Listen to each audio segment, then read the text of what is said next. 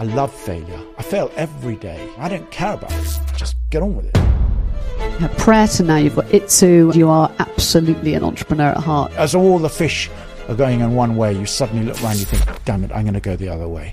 When you look back at Pret, a business you ended up selling for $2 billion. I had no idea what I was doing. It wasn't planned. Endless moments of magic, moments of bizarre creativity and confidence. What was motivating you there? I wanted to make a difference. I suddenly found myself with this responsibility to open a restaurant. From that start, we built 76 of them. We started developing it so it could become the future. The absence of both parents. He was quite distant, my father. My mother committed suicide when I was 7. That created a loneliness. To create something new, you've got to put yourself in slightly uncharted territory. Business isn't just business to you, is it? It's not just about the money. No, and it shouldn't be to anyone. I'm far more interested in the relationships with the customer and the staff and the product. I was obsessed by that. Obsessed. It's incredible what people can do. People don't trust them. People don't nurture them because they're too busy being selfish, nurturing themselves. What's the worst crisis you've ever had in your business? I don't even want to go into it. I want to hear it. So without further ado, I'm Stephen Bartlett, and this is The Diary of a CEO. I hope nobody's listening, but if you are, then please keep this to yourself.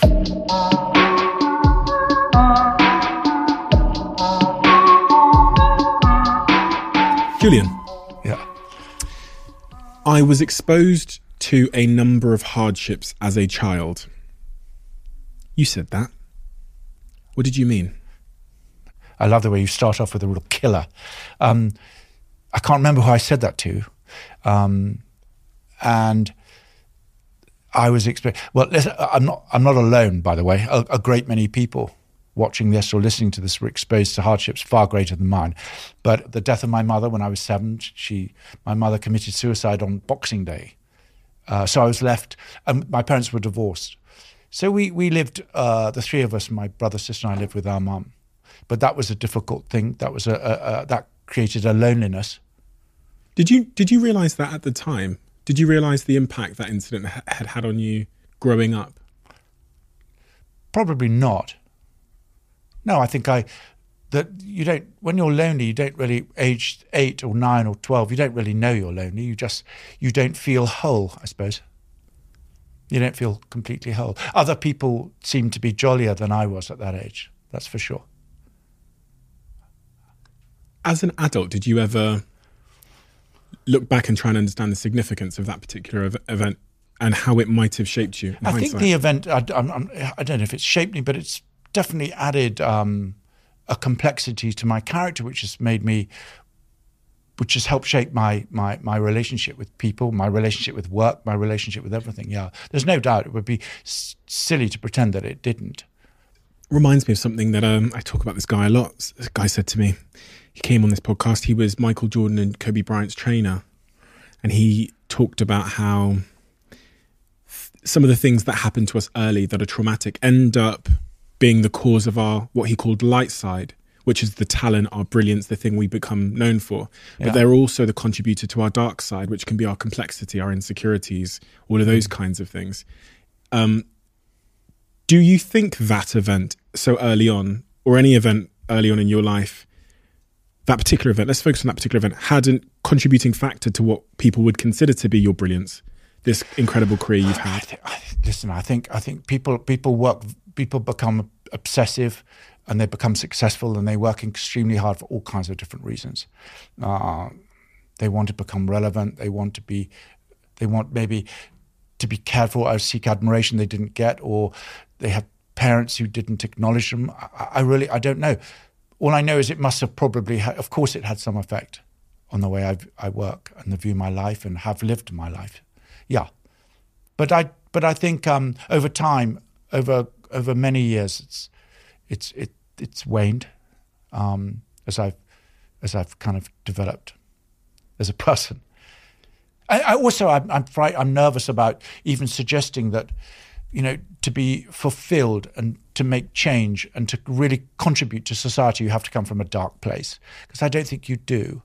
Certainly not as dark as something like that. I think about when I meet a lot of obsessive people, it tends to be the case that something quite extreme had poked them in their life at some point to give them that chip on their shoulder, whether it's Michael Jordan or Kobe or whether it's Eddie Hearn, and that feeling of living in his father's shadow and the insecurity of that. And these other, the sons of billionaires that I meet who've built big fashion empires, they're very dominant fathers have made them obsessive by convincing them vicariously that they're not good enough, for example. And so that's why I always tend to go in search of understanding where that obsessiveness comes from. You're right too, and there's bound to be a correlation, as you know, from all so many of the people you've interviewed, and you're clearly very empathetic that you will find a common denominator there. But it's not everything. It's certainly not for a great many people listening or watching who have not faced tragedy or sadness like that. They need to know that it's not an essential part of being able to get on and do extraordinary work. What about your father? My father was he was quite distant. My father, he was kind of old-fashioned. My parents were very, very different. My mother was a Ukrainian immigrant and kind of wild and wonderful, and my father was really kind of posh aristocratic Englishman, rather distant and cold. He then made a mistake of marrying someone for a very short period of time when I was about 10, 11. That did not end well for any of us, the three children. So it was not a great time between 7 and 16. It was a messy childhood, I think, filled with problems. Did you ever go in search of answers as to why your mother made that decision? No, I didn't. I didn't, because not that many people knew my mother. Actually, we lived alone with her. She just had serious mental issues. That she was just ill, and sad, and it's awful. Terrible. It's common. I mean, listen, it's common. This happens all the time. This happens too much.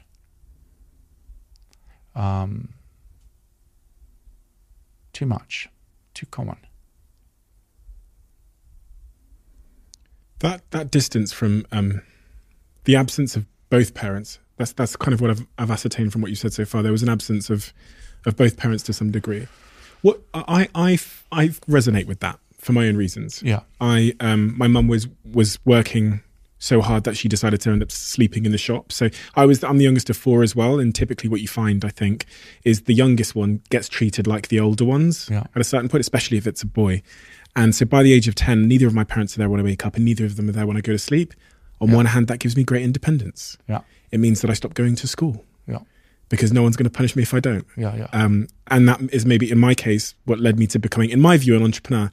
There was a void of responsibility or sort of accountability, which led to independence. So I started selling things and doing what I liked. That made me very bad at following rules later in life, which I think is, I'm going back and connecting the dots in hindsight, but I think that led me to be an entrepreneur. No, I'm sure that's true. That would make complete sense. So both of us have that in common. But then, so do a great many others. In addition to I had a real problem with authority. I went to really old-fashioned schools. I was sent away to schools age 7, and in both cases the schools were really, really old-fashioned and in my opinion, terribly badly run, with all kinds of bad things going on. It was just shocking. So I had a really bad relationship with authority. I felt it completely let me down on every level. I still do, actually. So maybe that's why I branched out on my own early to try and, I just, we're so many of us are let down by people in power and authority, I find. It's sad, it's irritating. It really is irritating, actually. It doesn't matter if it's people who run companies or people in politics or people who run schools. It's just, particularly schools, I think people who are in charge of young children need to nurture them and look after them and help them build their confidence and strength, not put them through a meat grinder. That's what happened in your school? The first private school I went to was just shocking. Yeah, really, really. I didn't even want to go into it because it would just upset your view. I want to hear it. No. I'm not going to go there. I refuse to go there, but it was just not a good experience, not a good place. And so that's where I think I learned very, very early on to seriously distrust authority and deeply. And perhaps then realize, okay, you've got to forge your own path and work with people who you trust and people who are worthy of your love and people who give back. Rather than people who, climb that ladder into positions of authority. But a great many of us suffer from this. A great many of us are working our asses off for people who don't really support us or appreciate us or want to develop our characters or skills or anything. Commerce is selfish. The people who do well in commerce, if you look at your success, 90% of it is because of your understanding of the way human beings work. It's about giving and taking and giving and thinking long term. That's what really builds success, I think. I really do. I mean, one advantage, I had my father used to spend a lot of time entertaining very, very kind of powerful people, particularly from America. And I realized they were, in the end, mostly just pretty average human beings, but who had achieved a lot. And I started seeing them with all their faults and warts and realizing, wow, to make a difference, it's not impossible.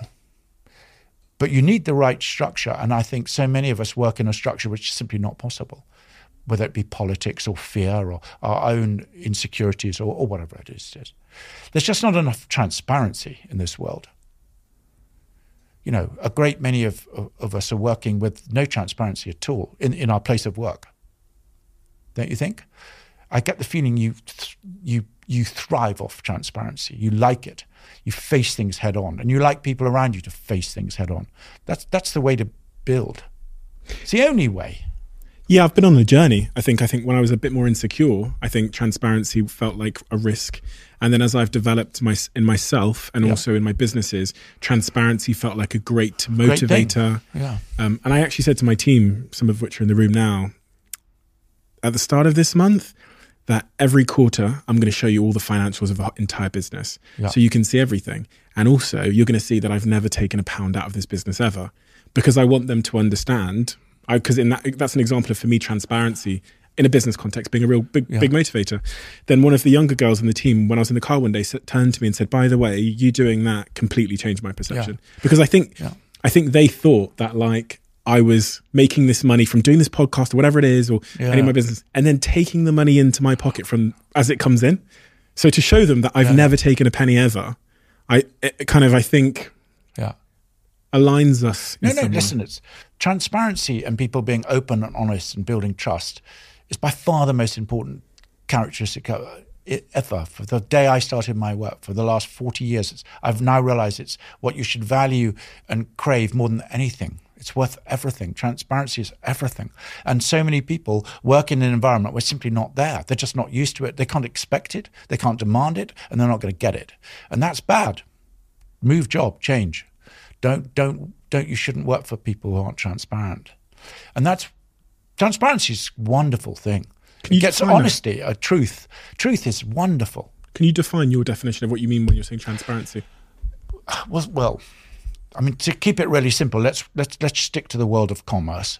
And the world of commerce is, and probably politics, but I don't know. I have no understanding of politics, and I have no inkling ever to be a politician. But in the world of commerce, there's not nearly as much transparency as there should be. So sharing information, sharing truth, saying what you feel, being honest with your colleagues, your teammates, as well as the people who work with you and for you. It's just, you can't take that stuff for granted, because it doesn't happen in most places. I don't know. You need a collective. You need to. I don't know why. You tell me why. Why do you think 90% of businesses are not nearly as transparent as they should be and could be? We know what they are. It's all about people protecting their own fears. It's about their own insecurities, about protecting their own pay, their bonuses. There are 1,000 reasons why there's not the transparency we deserve as human beings. Because to achieve the truth, so say like as an example, say I run an organic vegetable store. Yep. I can, on one hand, go to the extra effort of actually being organic, which means it costs me more. I have to do a bunch of stuff in the supply chain, whatever. Or I can say I am and get the same return. Exactly. 2 decades ago, it would be very hard for you to find out I was lying because the world wasn't connected with the internet. There was no glass doors, social media, tweeting, instantaneous communication. So I think the world of business grew in a black box approach where your PR, your marketing, your messaging was painted out on the outside of your business by the marketing director. We're now in a glass box world where everybody can see inside and they can talk with someone in Australia in a second. Yeah. So I think that there's been this, I think transparent businesses in the last 10 years in the connected world have really won for that reason. Okay, there's no doubt. It's much harder to lie with regard to your consumers. These days. No question. Yeah. But I'm more interested in the lies, the deceit, and the lack of transparency and the darkness with the relationships people have with their employees and their employer, where a great deal of stuff is never said. Like what? Well, I mean, how many people, what is the percentage of people who wake up on a Monday morning and want to go to work? I mean, it's frighteningly small. Yeah. Why do you think that is? I mean, if 80% of the people who you work with, you found out they didn't want to come to work, wouldn't you find that devastating? Wouldn't you look in the mirror and say, what on earth am I doing wrong? I think if that was the case, I also wouldn't want to come to that place. Well, of course you wouldn't. But the thing is, now you've got to ask yourself, well, why does that apply to 70% of all working people? And what are they meant to do? How do we, sitting here around this round table, how can we help them? How can we help nurture a thing where people have got the courage to be transparent and say what they feel? What do you think the answer is? I don't know. But we're living in a times where it's beginning to happen. I mean, listen, just look at the Me Too movement. Who would have thought a few years ago that could have generated the speed and power it did? It's an incredibly good thing. I mean, that went from I dare not say anything to the whole world saying everything in just 1 year, 2 years. It's fantastic. There's a small example of absolutely zero transparency. It's sick. Power corrupts. This awful thing to say, but we know this is true. We know it's true. As you're a boss, you have a position of huge responsibility. I know. We all know that. What about affection? Affection. One of the things Love. One of the things that was definitely absent from my childhood was affection. Yeah. I didn't even call my parents mum and dad. I still don't to this day. Their absence, I think, was one part of that, but also just I didn't have affection. So growing up, the thought of calling someone a friend, a best friend, still to this day makes me cringe. It's just a little bit. Yeah. In your case, God, are you an affectionate person? I've never been asked that question. I have absolutely no idea how to answer it. Because do I compare myself to other people? I have no idea. You don't know if you're affectionate or not? I think I'm affectionate. In your own way. But I also know for years I struggled with my, like so many, with self-esteem and, and I'm sure I felt completely unlovable for decades probably, I'm sure. But then, I've had, in my opinion, I've been blessed with amazing relationships with friends and family. I mean, just completely blessed. And I'm not a baby, so I'm 62 years old, and so this, I have 2 of my children work with me. I mean, what more could you possibly dream of than that? So I must have some relationship with the concept of affection. Where it came from and how I grew it, I'm not entirely sure, because I certainly didn't get it from my mother and father.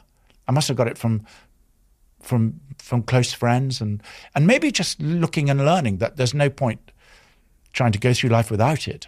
What you give, you get back, Pret a Manger started, as it became a kind of incredible family. I mean, the warmth and love and care which went into the building of relationships in that company was breathtaking. It was like a family. It started with one store and ended up with hundreds, but there was a time when it was truly extraordinary extended family. And that's, I think, where I grew to understand the power of deep affection and love and trust. Yeah, it definitely came, for me, much later than for most people, yeah. You said you think there was probably decades where you didn't love yourself. Yeah, well, I mean, decades as in my teens and then in my 20s. I don't know how good you are at reflecting and self-discovery. I'm kind of a 5 out of 10 probably. I pushed myself therapy and even doing there's a thing called the Hoffman. Have you heard about the Hoffman? He's coming here. Yeah, I did the Hoffman. He's kind of great. He's what a genius that guy was. But so I try. What was your question? Or how long? The decades of self-loathing? I don't know. No, not how long. Just what were the symptoms of that? So you've just probably just that ongoing feeling of being completely unworthy. That's what you get when you don't have parents so much or loving. You're not nurtured, So you feel lonely. You grew up with that. That feeling of unworthiness. And I always believe, I actually wrote it, I think, in my book or my notepad or something, that the things that made us feel invalid when we're younger end up being the things we seek validation from when we're older. Yeah, that's complete common sense and true. But did you feel unloved? Or? It was, I knew my parents loved me, that we just didn't have, I just didn't learn what affection was. So think about it, I don't even call them dad and mum today. I didn't learn what it was. I also, because their relationship was incredibly loud, and so I've said this a million times before, it's in my book. My mum would scream at my dad for 7 hours a day. My mum is African, she can really hit some notes. And my dad would sit there, he's a guy from Coventry, he was a middle-aged white man, and he would just be totally silent. And that was my model of relationships. If you're with a woman, you are in prison. So I didn't get into a relationship till I was 27. Yeah. So I learned all of those models, and then I would chase women when I was young. I would chase women when I was 14. I would chase women when I was 21. The minute they turned to me and said yes, I would dissuade them. Yeah. I'd immediately talk them out of it. But why? Do you think that's because once you had them, you felt that you didn't deserve their affection, or was it just the competition of getting them to prove that you were worthy of them? Because what was it? I would pursue them because of the reasons why we pursue anyone, because they're beautiful and I have those hormones and that desire, and I have that. Okay. The minute we got to commitment, we're going to be boyfriend and girlfriend. So you were frightened of the commitment? I would immediately felt like my dad, trapped in a cage. Okay. So I would dissuade them from it. So it was literally, it took me till I was 25 to figure out what was going on, why I was running away from women that I was chasing. The minute we got to commitment, boyfriend and girlfriend, it made my skin crawl, and it made me feel like I was trapped. Yeah. So I dissuade them. So in your case, that could have just been because of what you had witnessed. 100%. So over years, you just witnessed this dysfunctional relationship where, in a way, your father was trapped. So mine was different to that because I never saw my parents together, ever. I barely ever saw them in a room together. That's not quite true. My father used to come down occasionally on Sunday, but I never saw them arguing. So my take on what love was and should be was it must have been my own invention. I don't know.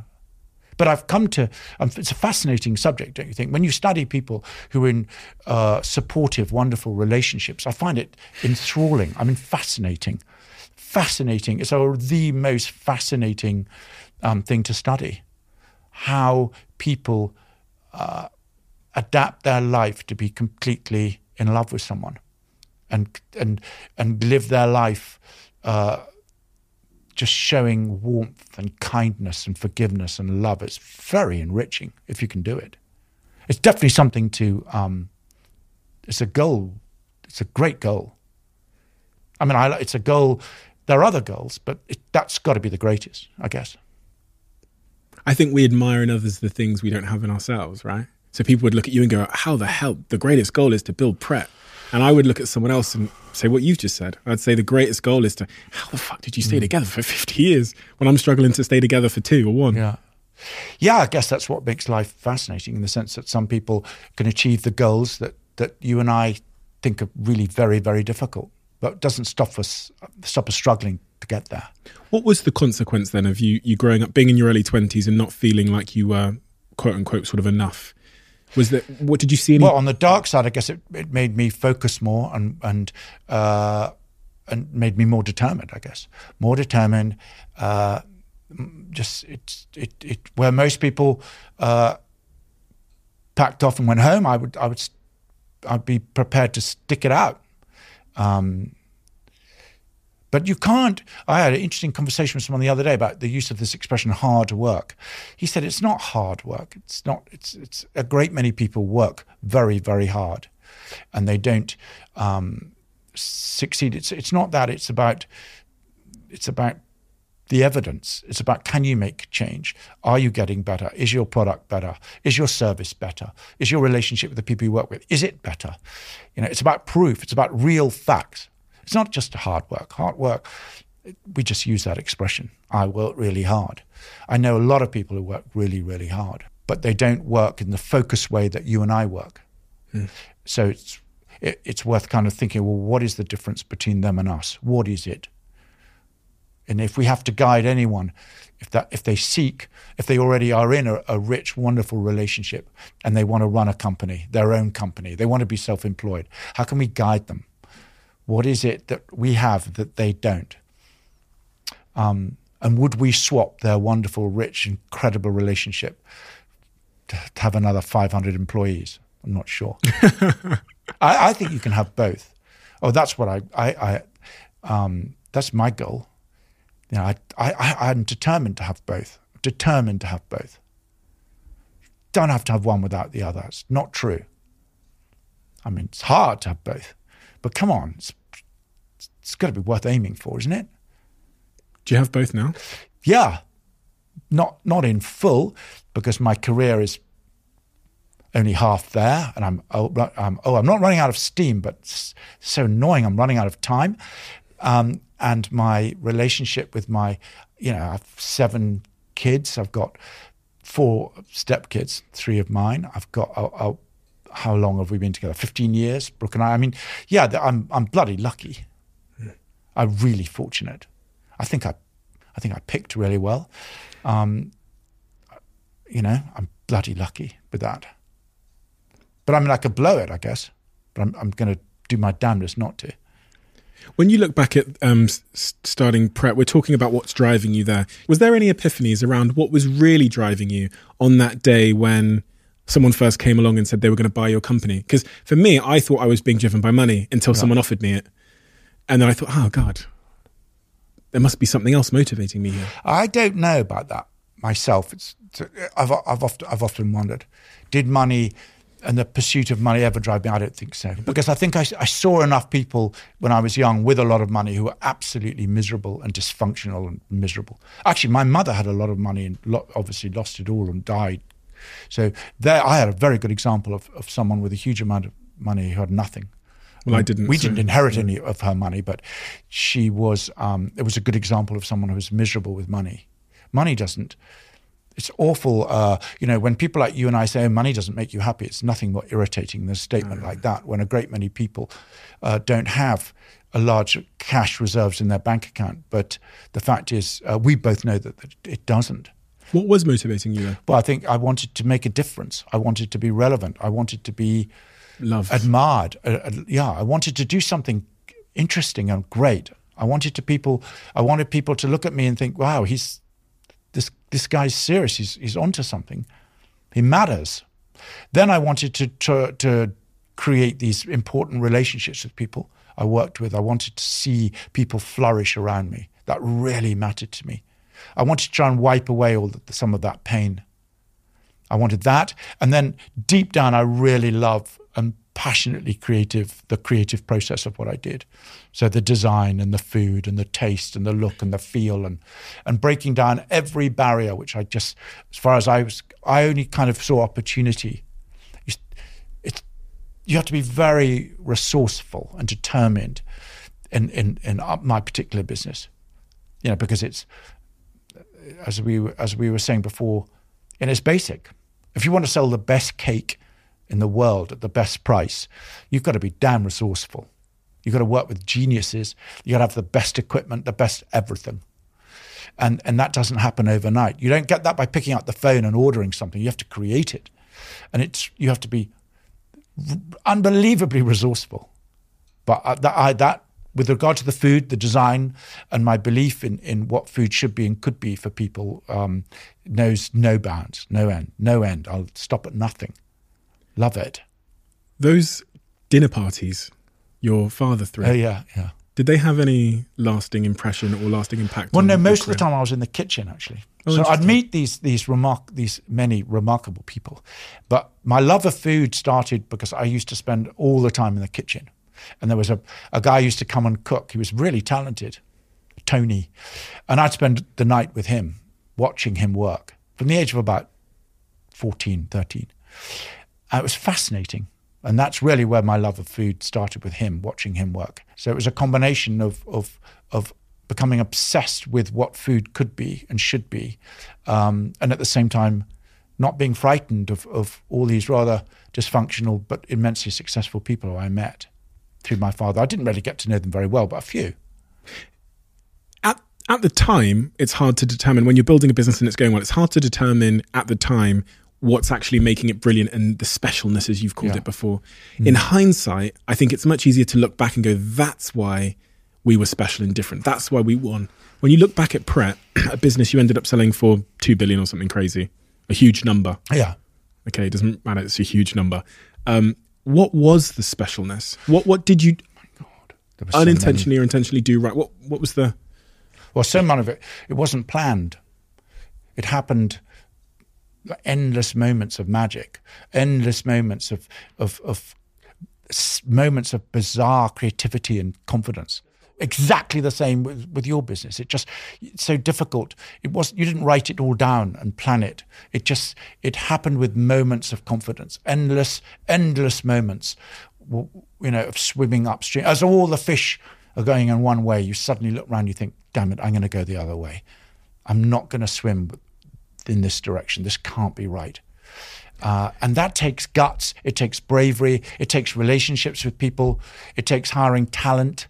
You have to have the guts to hire talent. People's often much better than you. You've got to be prepared to listen, and listen until it hurts. You've got to be prepared to fail over and over and over again. I love failure. I love it because it's just a damn journey. I really love it. I fail every day and I don't care about it. I just get on with it. It's wonderful.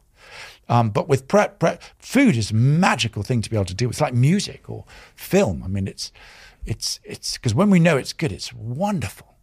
It's wonderful. And in those days, in 1986, when we started, it was in the doldrums. It was all so boring and awful. So it was just a question of, but Pret wasn't just built with food. It was built with a combination. It was kind of built with magic approach to the respect and love and obsession about creating pride and trust with the team, with the employees. I was obsessed by that actually. How important was it for you that you were naive? Because I think naive... it was very important. I had no idea what I was doing. None. Why was that important? I have no idea what I'm doing most of the time, actually, because I spend my life casting myself out into Neverland. I don't know what I'm doing half the time. But you learn, you listen, you talk, you speak to the right people, and you learn. Because to create something new, you've got to put yourself in slightly uncharted territory, and then you've got to be prepared to fail many, many times and keep going. That's all. Pret was just a series of hundreds of failures. That's all it was. Moments of failure and then moments of glory, moments of wonderful moments of bravery. Yeah, that was it. Like you know exactly what I'm talking about. It's moments, endless moments where a light goes on. You think, okay, I'm going to take that risk. I'm going to do it. It feels right. Something in your heart says go for it. Could be working with people, promoting people, or giving them extraordinary opportunity, or developing something which no one's ever eaten before, or I don't know. hundreds of different things. Or when systems don't work and you're not getting the behaviors or the warmth or the trust you crave, then you have to think outside the box. You've got to think again. There was one store after about the 10th Pret, I think, I couldn't understand why the atmosphere in this store was so bad. Fleet Street. Oh, it was Fleet Street, yeah. Bloody hell. And it was the first time I had paid a recruitment company for a top manager, suit and tie, the whole thing. And yeah, it's true. I met this girl who I recognized who worked in the store, a young, scruffy girl on the tube on the way home. She burst into tears. And she said, I'm leaving on Monday. Because her manager was a dick. And I didn't need her to explain what dick meant. I knew exactly what she meant. My God, I'd been at school. All the teachers were dicks. I knew exactly what she meant. And I hated the idea of this determined, brave, trustworthy, wonderful, loving, fabulous young lady being bullied by a dick. So we fired the dick and we promoted her to a manager. And I never looked back. I think I learned more from that young lady than anyone I've ever learned in my life, actually. The hope and the joy. Did you see yourself in her? Oh, my God. I've never thought about that. Oh, my God. Maybe. But no one ever gave me that opportunity. I had to fight for it. I didn't give her that opportunity. She earned it, actually. She earned it just by being herself. She was a great manager too, actually. I don't know how I knew. I didn't know she was going to be a great manager. There was something about her. There was something about her. And by the way, there's something about a great, great many people I meet. They all have so much going for them. They just don't believe it. They're just not working in an environment where they're giving the opportunity they deserve. People don't trust them. People don't nurture them because they're too busy being selfish, nurturing them themselves. Sounds like you're talking about your school teachers. Oh, well, they were idiots. They were just complete idiots. And they're just downright, they shouldn't have been paid. But there are a lot of authorities like that. I mean, a lot. And that store's sales doubled or something? Oh my God, yeah, double, tripled, yeah, of course. Why? Because there was trust, there was care, there was pride, there was love and forgiveness, there was goals, there was everything wonderful in life, right there. Business isn't just business to you, is it? It's not just about the money. No, and it shouldn't be to anyone, but it is because we work short-term goals. So many of us are controlled, we're bossed around. We have to, people's emotions are incredibly inconvenient in commerce, aren't they? Let's face it. And some people like you and other people have found ways of being, found ways of bypassing all that shit. And you let people be themselves. You actually encourage people to be themselves, to speak up, to be transparent. That's what you need. That shop was completely transparent. It was beautiful. And that's what builds great companies or great teams or great sports teams, doesn't matter what it is, or makes great movies. Doesn't matter, or anything. People need that feeling of sense of purpose and trust and openness, I think. It's funny, you talk much more in terms of culture than you do in terms of tactics and tricks and discounting and these kinds of things. God. It seems to start more with culture with you. Yeah, I think it's if you're trying to break down barriers and do things new, which I'm now spent the last 20 years really taking on almost an extraordinary, wonderful challenge, which we will win. We will get there. With Itsu? Yeah, it's affordable, nutritious food. And Itsu's reinventing itself over and over and over again. I mean, it's 20 years old and it's had 3 reinventions. The latest ones are beginning to really pay. I mean, they're really wonderful because the world, Europe, the cities in which we live desperately need affordable, nutritious food. We are 40%, I think, plant-based. Our entire menu is under 500 calories. Most of it's under 400.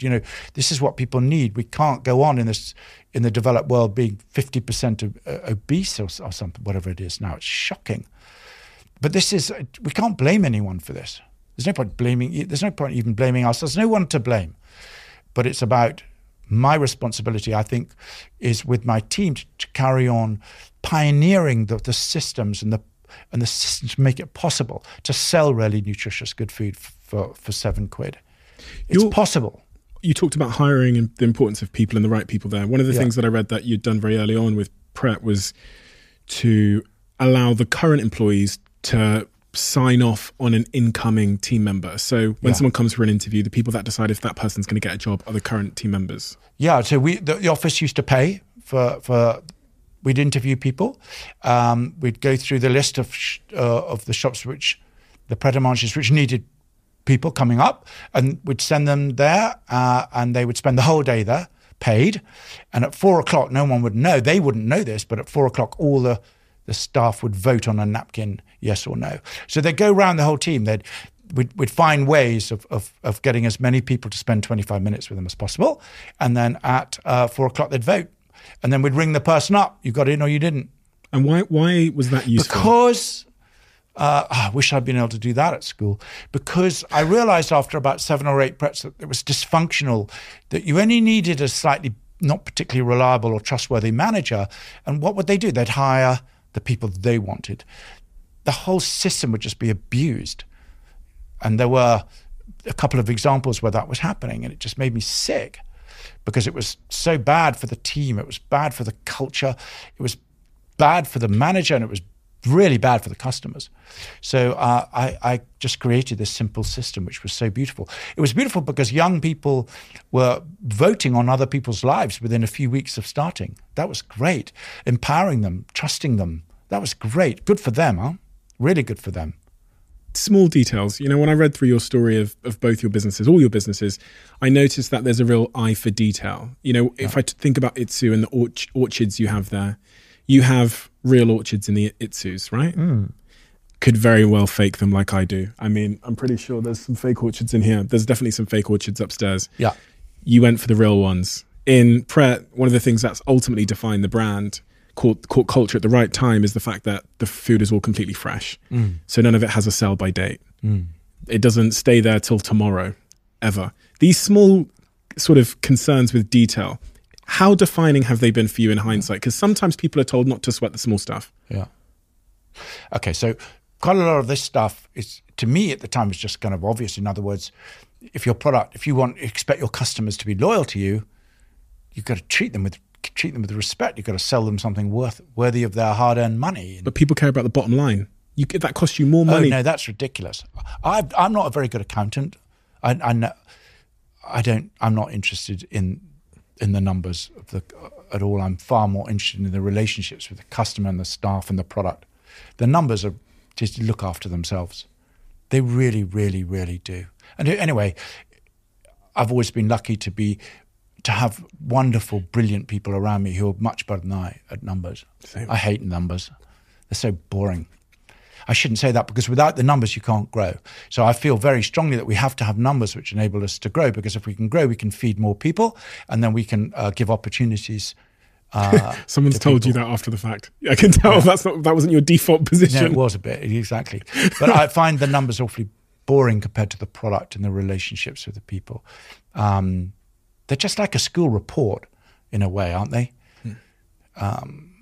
If you want to give away and refuse to keep all your sandwiches to the next day, and what's more, drive them in a van to the homeless people who need them, clearly they've got to be delicious, got to taste good enough so that people will pay 50p more or 30p more. And that's just basic common sense, isn't it?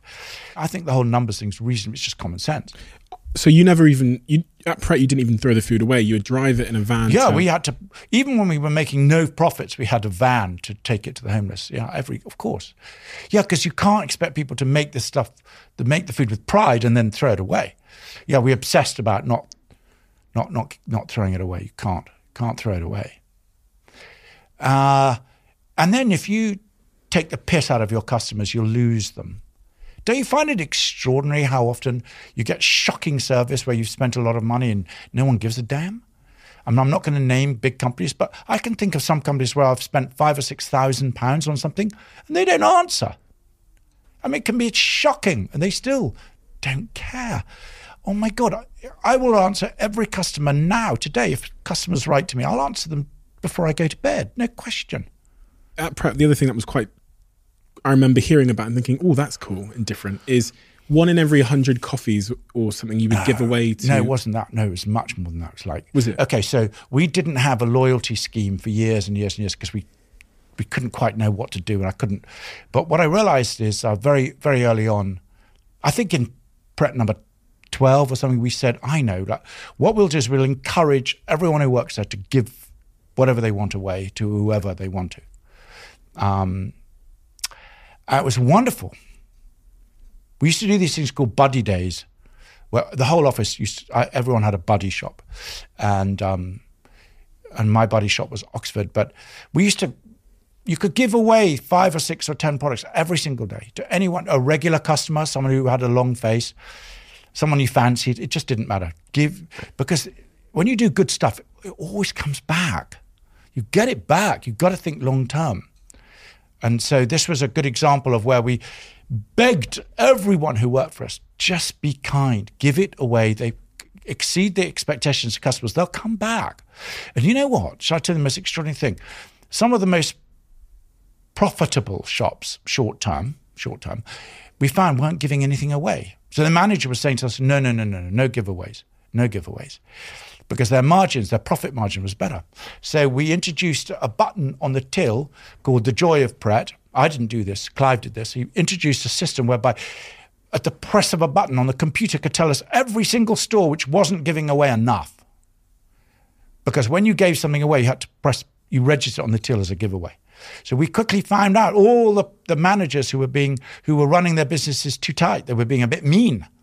They thought they were doing a good job by delivering more profit. What they didn't realize is, no, to do a great job, you need to build a long-term relationship with your staff and your customers. So give them a coffee, give them a croissant, just do it. Do you have any evidence numerically to support that worked? No, none, 0. And everyone used to come in, professionals and consultants, just say, this is ridiculous. What are you doing? Your loyalty scheme is a joke. And what can you say? Just, no, fuck off. Fuck off. It works great. But it can't, different. It works great, but you can't prove it. Can't That's the typical CEO thing. It's like trying to explain it to a CFO. It's just like, just believe. Just believe it, yeah. The only reason we're sitting here now, you and I, is because multiple times we've just made decisions like this. Half the time we've had to pretend to people we work with we know what we're talking about, when in fact we have complete no idea. But if it feels right and you think long term, you do it. You just persuade them. You pretend you know. You justify it in hindsight. Yeah, of course. You find some study. Or just say, look, let's try it. And then they say, stop. No. And then finally you say, we're going to try it. Yeah. I wonder sometimes about how, in your story and in my story, how our traumas and how our experiences with authority or with our parents or with shitty corporate jobs we had ended up shaping the decisions we made in our businesses and defining us. Because that's why I referenced naivety. Not knowing the correct answers, and in some cases having a problem with rules and authority, end up creating a more modern culture that... I think so. Yeah. I'm sure. I see it over and over again. I bet you all the crap we went through definitely helped us break through and just do things differently. It must do. Yeah. When you know something doesn't work, why not just try something else? That's why founder-led businesses, even, you think about Steve Jobs' perspective on the world to remove that keyboard and to do those small decisions that they made. Maybe it was driven by ego, insecurity, or whatever, but for some reason it gives people courage of their convictions to create new things. Yeah, of course it does. New ways. And also a never-ending pursuit for the better detail, to make something better. And it's endless. That's the thing about the food business. It is truly endless. Why did I read that you don't like ambitious managers in your business? I read that you like slow and beautiful growth. Very ambitious people are a pain in the ass. Often very ambitious people, often, not always, but often are very short term. And they're really hiding all their crap for their own personal gain. which I understand. They've got their own goals, they've got their own desires, they've got their own dreams of their own house, this car, this house, this school, this whatever the hell it is. But that can be incredibly destructive to someone like myself and my team and an organization, which I take a 30-year view to everything I do. I really do, 30 years, which must drive some people I work with up the wall, but I really like to think 30 years. 30 years. Must be. And if you get someone who's very powerful in your business who's thinking 3 years, well, I mean, look at that. And that's quite common in commerce, as you know. So they can move mountains, but then the mountains crumble. That's boring. It's a waste of everyone's energy and passion and love and everything. In May 2018, you sold your final stake in Pret. Yeah. Why? Because I wasn't asked. I had no choice. The new owners of Pret a Manger have nothing to do with me. I've met them once for 5 minutes. They probably think I'm an absolute idiot. I've never met them. They have no interest in working with me. That's their choice. It's completely, that's their choice. I hope it works for them. So you own the business with your co-founder, and then it's a long story. Pret started in '86, and I'm trying to understand. I brought a founder in who I met at college, who was much cleverer than me, much more disciplined than me, and I had this really strong vision of wanting to do this. But I knew I was smart enough back then to know I needed someone who was respectful of numbers and discipline and the law.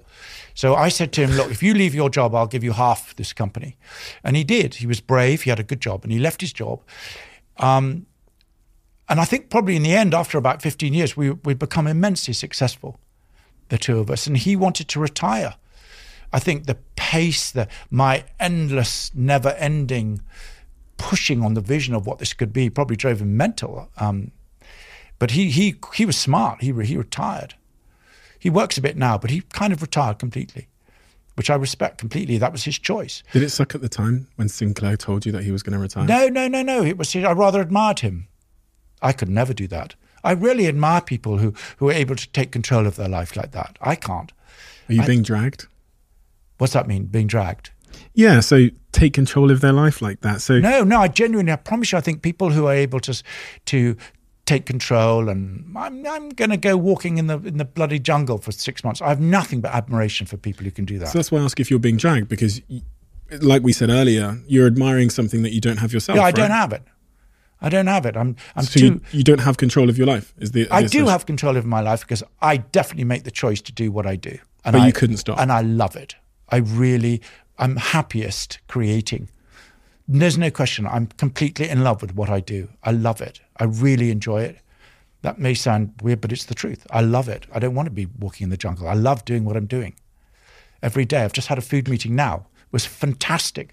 We've cracked something we've been working on for a year. We cracked it today. It's incredible. And millions of people will eat this thing in a year from now.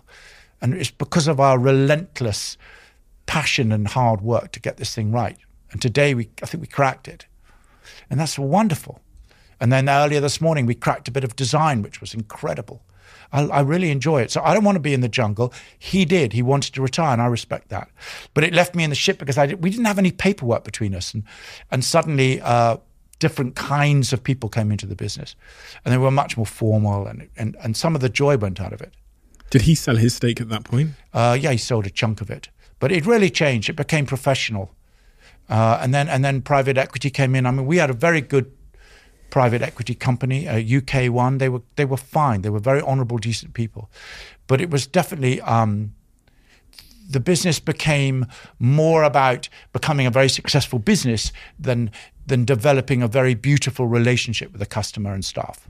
And it was acquired by McDonald's? No, that's not true. No, what happened is for a very short period of time, McDonald's owned 30% of it. Okay. Because I thought McDonald's, or no, I didn't. At the time, the CEO of the business persuaded me that McDonald's would teach us the disciplines we didn't have about global expansion. And in the end, I kind of caved in. And I thought it was a pretty weird idea, but I caved in. But it was pretty obvious after a few months, it was a bad idea because they didn't really understand our business. But I'll tell you what, there was a very, very powerful distinction between a pursuit of real beauty of a product and a relationship with your customers and your staff to running a business and generating sales. It's driving at two different outcomes, right? It's two completely different. A really clever person can do both. And we did do both. The business was then run by a friend of mine I still work with now, I have huge respect for, and he did a great job. But in the end, the business was then, of course, sold in 2001. Was it 18? 18. Yeah. And will the business continue to thrive? I don't know. I hope so. I just honestly don't know. But they certainly don't want anything to do with me. Are you disappointed in the way the business is No, going? I'm not disappointed.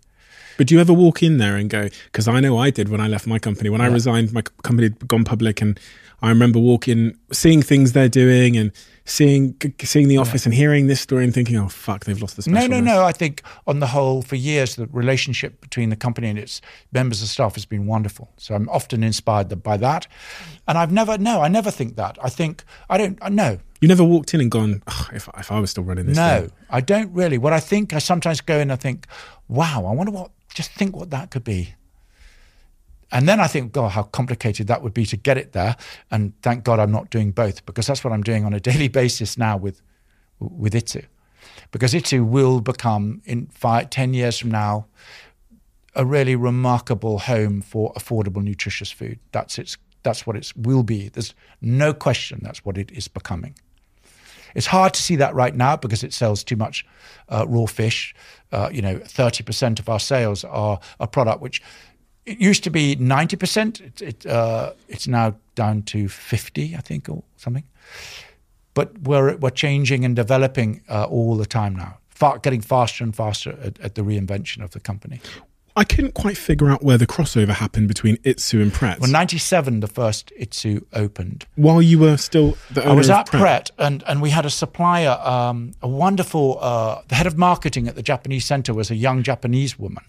And she said to me, I said to her, why are you working for this terribly boring company? Why don't you open a Japanese restaurant, which is affordable? Because in those days, Japanese restaurants were really stuck up, really expensive, really boring. And she said to me, okay, I'll leave my job if you pay for it. So I said, okay, I'll pay for it. You leave your job. I promise you 2 weeks later, she rang me up and said, I've left my job. Love that. And I said, what have you done? What have you? So I suddenly found myself with this responsibility to open a restaurant. So when we found a site and we opened the first Itsu, which was very different from what it is now, but it was a start. And from that start, we built 76 or something of them. And then about 5 years ago, we started developing it so it could become the future. But we had to open 76 and keep it private. It was a 100% private company. I never, ever again wanted to end up in a situation where I owned a minority where the business would take over. In other words, you will do this, we will deliver these profits, and we don't care about your vision. So I was able to build it to such an extent with the team that we owned it, all of it. And now you have, 75 stores in total? Yeah. 74 in the UK? We're opening in lots of interesting places. Really fascinating. Just now, in the next 12 months, we're opening. I think we open Bromley next week. But it's changing so much. What's the worst crisis you've ever had in your business? Well, I wasn't there.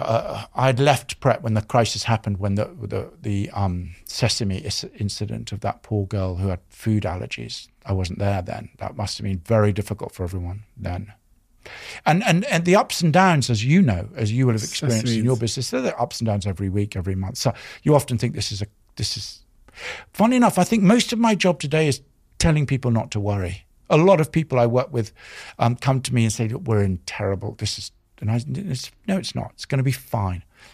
This sesame incident you're referring to is a young girl who had an allergic reaction to a sesame seed, a baguette in a baguette. She had serious food allergies, and she had bought without her mother wasn't there, and she bought a baguette and ate it, which was covered in sesame seeds. I mean, it was tragic, really, really sad. And as a result of that, Natasha's law has changed, brought in far more food labeling in this country.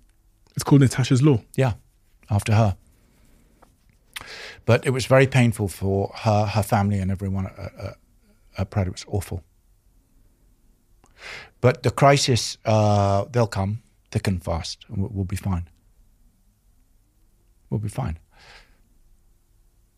How can you be so sure? Because just stick to the truth. The truth is,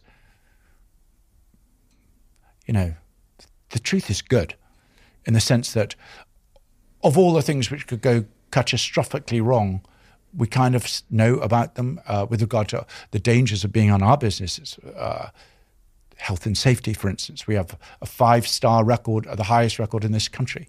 Every single one is 5-star, always. No one else has achieved that before. And that is because the COO of our company has a fantastic relationship with their head of sales. It's awesome, unbelievable. In fact, our head of safety got up on stage last week and the entire 220 people just completely clapped. I mean, it says a lot because usually those people, So there's culturally that says something. So health and safety in our industry is really, really a fear. What else? All kinds of things. Did that incident with Natasha, 15-year-old drops dead on a plane, from what I read, did it change you in any way? Did it make you think differently about... Because for me, that's the inconceivable. It almost reminds me of Bob Iger. I read Disney. Bob Iger's book about a 4-year-old that was playing at Disney and a crocodile comes out of the Disney pond and eats him. No. Yeah. No. And Bob Iger, about to go up on stage in Asia, gets a message from his senior leadership team saying a 4-year-old at Disney has just been eaten by a crocodile. And I mean, it had a pretty profound impact on him, to say the least. So, well, he was the chief exec at the time. I mean, I know that it was terribly hard for the senior team at Pret. Although they hadn't, I mean, everything they'd done was completely within the law. Not that who cares about that, but it was. I mean, it was, it was just a number of terrible things which took place. Should never have happened.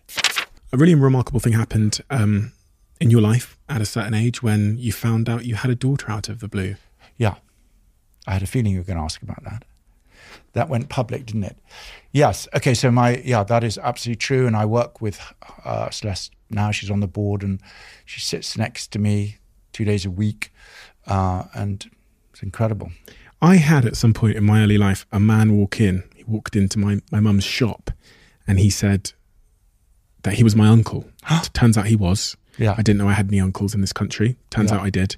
But tell me about that day for you. How did it happen? How do you find out? What age are you when you find out you have a... Oh, it was about 15 years ago. And she was 26. So I was about 45. You were 45, she was 26. She was 19. Oh, 19. She had just started at Bristol University. And her mother called me, who I hadn't seen for ages. And obviously I had absolutely no idea that her daughter was my daughter. No, absolutely no. I'd never met her. I had no idea. And her mother asked to see me. So I said, yes. And we met in the King's Road. And she told me, I sat down. Weren't you suspicious when she asked to see you? No, I wasn't suspicious. I certainly wasn't suspicious of that. I thought maybe she needed help or I don't know. But she was a kind of cool, intelligent, rather wonderful, eccentric, brilliant woman. So I remembered her very fondly. I hadn't seen her for ages, so I met her immediately, and she just told me there and then, I have a daughter, and she's your daughter. So I asked her, well, when did you tell her, and how's it gone down? And she said, I told her 2 weeks ago, and not well. So then I tried to contact her. She was a bit standoffish. It was hard to get through to her for a few days, and then I drove up to Bristol University, and we met. And I had nothing but an overwhelming desire a deep, overwhelming desire to get in there and try my hardest to build her muscle and her strength and her, what had happened to her was incredibly unjust. And I wanted, from the depth of my heart, to do everything I could to try and repair it. And I will do that and continue to do that to the day I die. She's fantastic, and she's really close to my children and my other two, and it could be much worse, but I feel this is not an easy thing to go through for her. Not an easy thing for anyone to go through. So she's strong. She's married. She has 2 kids and a third one on the way, and she's really rather remarkable. So the person she thought was her father wasn't. Correct. And why hadn't her mother told her who her father was? Because her mother, she wasn't.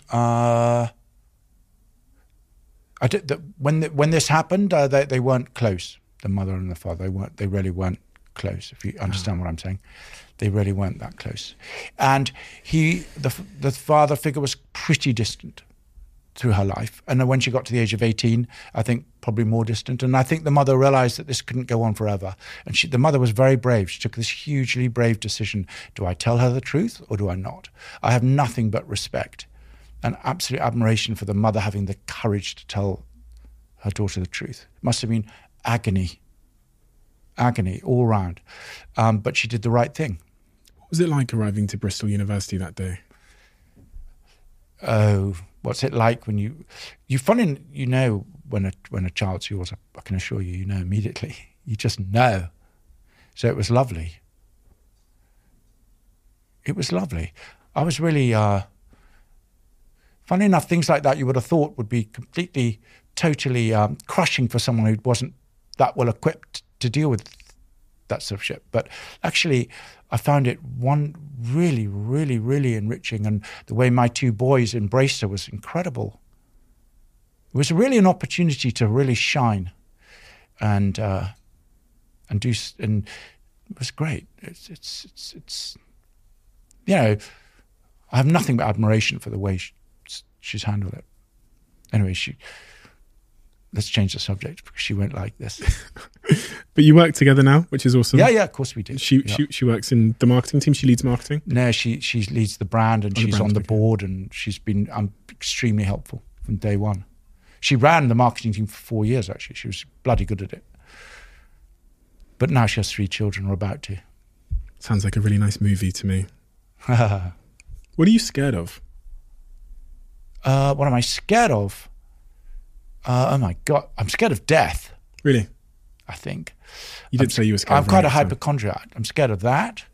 That's about it. Maybe that's about it. Why does death scare you? No, I think just the whole thing with health and not paying enough attention to your health and it's completely beyond one's control. I mean, totally. When that goes, when you're in trouble, you're in trouble, and that can happen tomorrow. So that doesn't really scare me. I don't ponder on it too much, but I think we're all hypos. Misha, my son's a hypo. My wife, Brooke, is not a hypo. I spent my life saying I'm dying. She and then trouble. I've cried wolf so many times. And then one of my stepdaughters is quite into medicine, so I refer my illnesses to her quite a lot. Are any of these illnesses real? So far we've had quite a lot of false. We're not going to go there. But the fact is, I'm not even fear death. No, I don't think I fear anything, actually. I really don't. There's no time to fear. It's all time to hope